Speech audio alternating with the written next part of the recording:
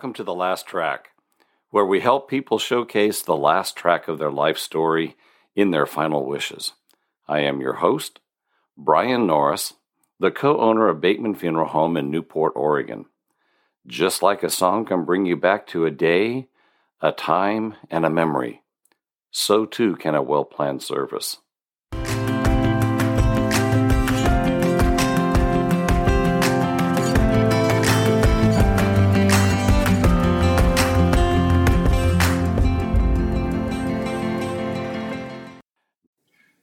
The quote of the day is a beautiful song that was sung by, and I think maybe even written by, Kenny Chesney.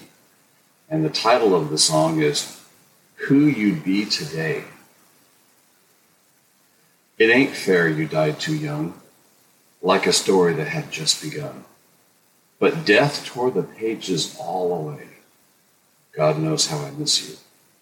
All the hell that I've been through, just knowing no one can take your place.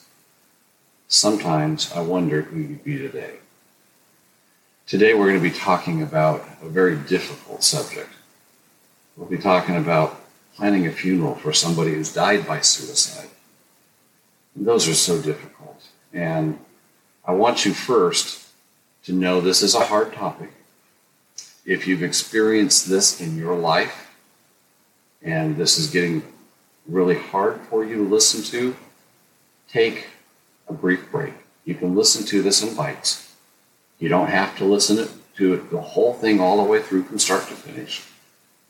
It's difficult. It's understandable. And it's normal to feel the feelings that you're feeling if you're listening to this because you need to plan a service for somebody who's died by suicide. Before I also begin, I also want to take a second, and if you're listening to this podcast because maybe you're contemplating suicide yourself, first, know that you're loved, that you matter, and I know you hear this all the time because if you're contemplating, and you're going to see these all over the place. The National Suicide Prevention Hotline. And you think, well, I don't need to call that because nobody cares. Pick up the phone and call it. 1-800-273-8255. 1-800-273-8255. And talk to the person that answers the phone at the other end. Because they're not manning that, they're not staffing that number because they don't care. Because they do. And they're there for you. So let's talk about this difficult subject. And I've dealt with this probably more times than I really care to deal with as I've worked with family members of loved ones who have committed suicide. And when somebody dies by suicide, there are so many emotions that come with the news. Sometimes it'll be shock. Sometimes it's anger. Why did they commit suicide? Why? What did I do? That's when the guilt, the confusion comes in. What did I do? Why didn't I know? Why didn't I see it coming? And that's overwhelming. You know, one of the other things that is really confusing sometimes because you've been dealing with maybe some behavior, you've been working with this loved one for maybe even sometimes years. Sometimes there's a feeling that comes that's really confusing, and that's relief. And when you feel that relief, then the next feeling that you feel is guilt. And you're feeling guilty because you feel that release. And you feel that relief, and you think, I don't have to wonder anymore if that person's going to commit suicide. And you're so relieved, then you feel guilty, and then you go on a roller coaster again. These are all so normal and so They're okay to feel. And you're going to feel them for a long time. But as you go through the steps, as you go through the grieving process, I highly, highly recommend that you have a counselor or somebody that you trust and just talk. And you'll eventually work through those. I will never, ever say they'll go away, because they might come back and you might feel them off and on. I can tell you, and I can promise you, you learn to have a new norm, and you'll learn how to put those feelings somewhere, but you will revisit them from time to time. And I'm not a counselor, but I would recommend that you do. You could even call that suicide hotline, and I know that they'll refer you to somebody that you can talk to if you're not the one that committed suicide, but you're dealing with someone who has committed suicide. But let's talk about the difficult part now that comes with needing to plan and take care of somebody that's passed away through suicide. What can you expect from the arrangements? Well, the first thing is you're going to be talking to a funeral home, and they're going to be asking you for some information. And as you're kind of working through that fog, they're going to be asking for death certificate information, because that's pretty much the first step, after the person has been taken into the funeral home's care. But they're going to be asking for death certificate information, and that's going to be things like where he was born, what city and state, who the parents were, was he or she in the military? If they were they in combat? There's going to be other information like what the highest level of education was, and mother's maiden name and father's name, those types of things. That's just some basic information you'll be coming in and providing the family, and then you'll be also determining how many death certificates you need. And your funeral home will have a checklist of some sort. You're also welcome to look at some of our other podcasts that deal with some of these steps, and you can get some more in-depth information if you wish. But your funeral home should have a checklist that you can go through to figure out how many death certificates you'll need. If your loved one served in the military, you'll bring in their discharge paperwork. That will allow that person to be, if they have an honorable discharge, or if they have a discharge that allows them to be able to be buried in a national cemetery, that may be an option that you want to use. It doesn't mean that they're going to pay for everything, but it does mean that I always tell people from the gates in is all covered because of the honorable service that your loved one performed while they were in the military. But they can certainly do that. And if you don't want to have them go to a national cemetery, it does allow you to have military honors to be present at a memorial service, a funeral service, or just a family gathering. And they can present that because your loved one, that's a part of their life, and it's a way to honor them, and it's a way for you to be able to start the grieving process and the closing process of the fact that they are no longer here. Another thing that helps as you're going through some of that grieving process is to start talking to your family or friends about maybe final wishes. What would they want? Maybe they were a fisherman, and so they'd want to be scattered at sea. Maybe they loved to go fishing in the streams or the rivers. Well, then look at that as something. Maybe they were a hiker or a rock climber. You can go to those locations where they love to camp, possibly, and do a scattering. But those are all things for you to think about as you're deciding whether you're going to do a cremation or a burial, a memorial service, a funeral service, those types of things. Those are all options available that you can go through.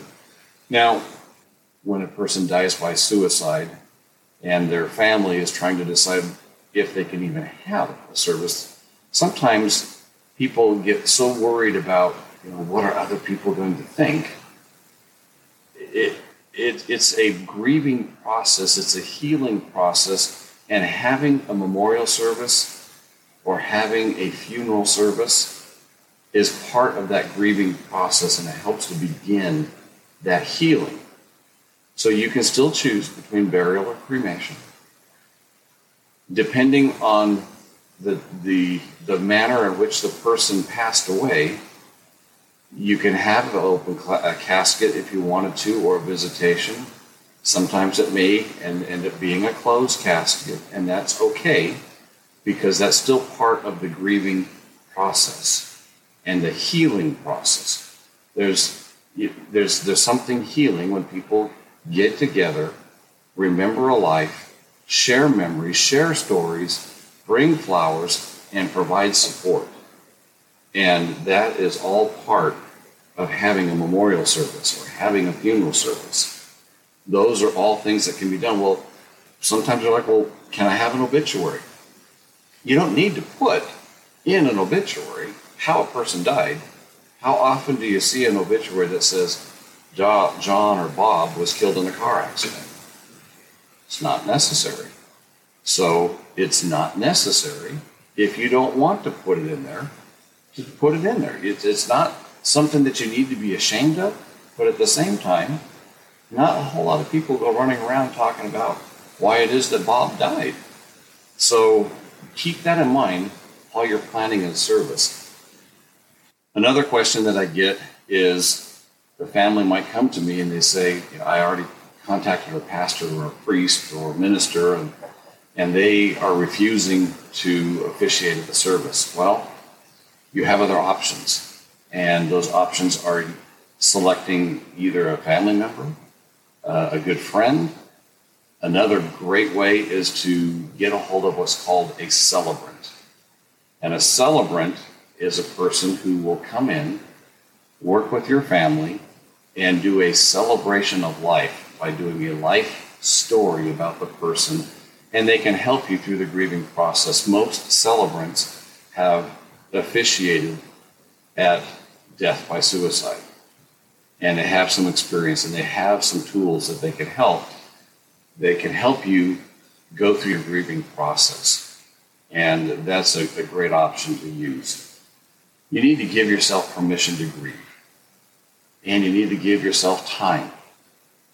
It's going to take time for you to adjust to having that person no longer in your life. You know, asking for help. But if you're getting overwhelmed by the process, it's natural. Ask for help. You can go slow. If you opt for a cremation so that you can have a memorial service later, that is a very good alternative and a very good option, so that you can go slow. You know, when you have a body to bury, there's some time constrictions there. You need to make some quicker decisions. If you do a cremation, and I'm not trying to tell you one way or the other, but if you find that you need to go slow, consider doing a cremation so that you can go slow, gives you time for you to talk to family members and friends, gives you time to collect pictures. Again, this is an unexpected death as well. It's a surprise, and so you're going to have to go through and you're going to be looking for pictures. You're going to be looking for things to be able to celebrate their life, and so you're going to be gathering and going and trying to find these things. And so taking some time to help yourself grieve and heal is just fine. Every funeral, every memorial is personal and is planned specifically for the person that has passed away. If maybe the person loved to be in outdoors, then consider an outdoor venue. Maybe they love the beach. Consider having a memorial service on the beach, and that will allow you to feel that person during that service. And remember that there's really no expectations, that you don't have to have a perfect funeral according to somebody else's set of beliefs. It's you doing it. It's your personal grief It's your personal process that you're going through. Allow people to come in and help you, but also allow yourself time to heal. And if somebody's starting to overwhelm you with their ideas, be strong enough to say, whoa, slow it down. I need to take this at my own pace. And you know what? That is okay. If maybe you're going to be attending a service, it's not your personal family member, but you're supporting a friend that has lost a family member by suicide.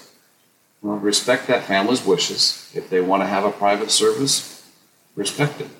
Don't try to force yourself in there.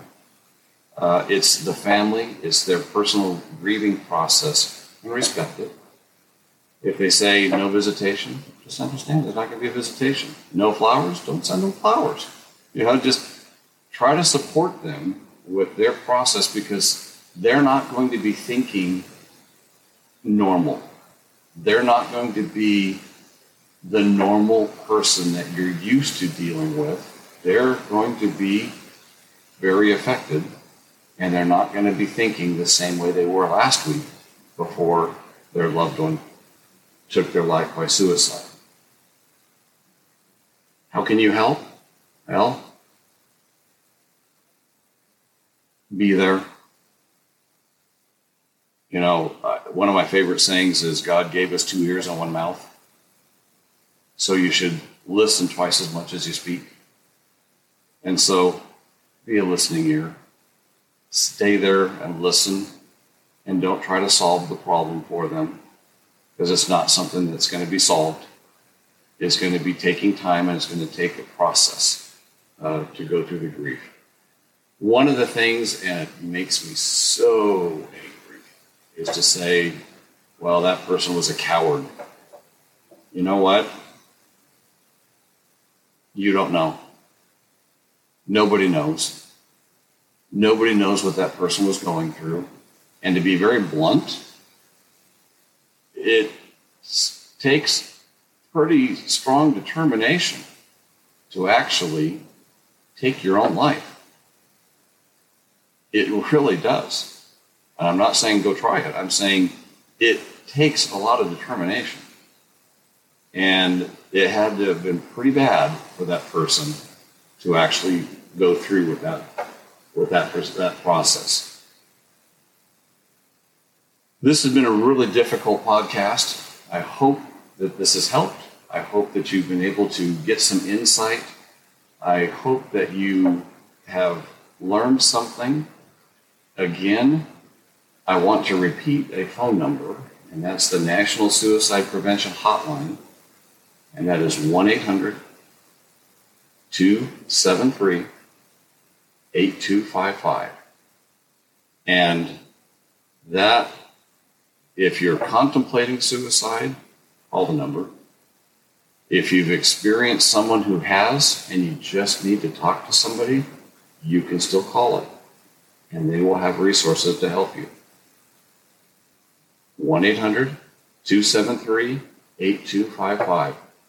There's also, you can text the crisis text line, and that's 741-741. And that's one that not very many people know about. But you don't have to be on talking to somebody. You can text. You know what? Maybe you're not ready to talk to somebody yet. But texting can be a great start.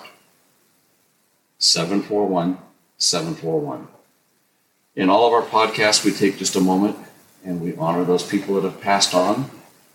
At this time, we're going to take a moment, and if we know anyone in our life that has died by suicide, we're going to take a moment and we're going to honor them, their life, their impact, and we're going to honor them as we take a moment.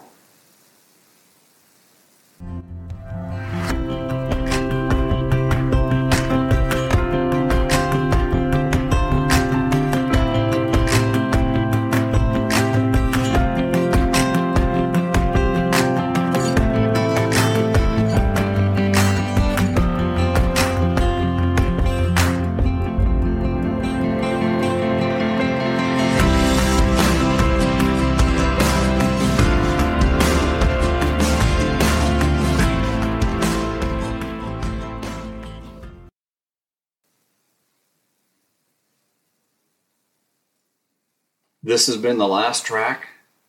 I'm Brian Norris, and you can find out more about Bateman Funeral Home at our website at batemanpacificview.com. You can visit us on Facebook. You can even find us on YouTube. If you have any feedback or questions about today's episode, please leave us a comment, or you're welcome to call us at 541-265-2751. We'd love to hear from you. Please take a moment to listen to our other two podcasts in this trilogy, Planning After an Unexpected Death and Why Would You Need an Autopsy? And then coming up, we're going to have another trilogy that's going to be called How to Talk About Death. Thank you for listening and have a great day.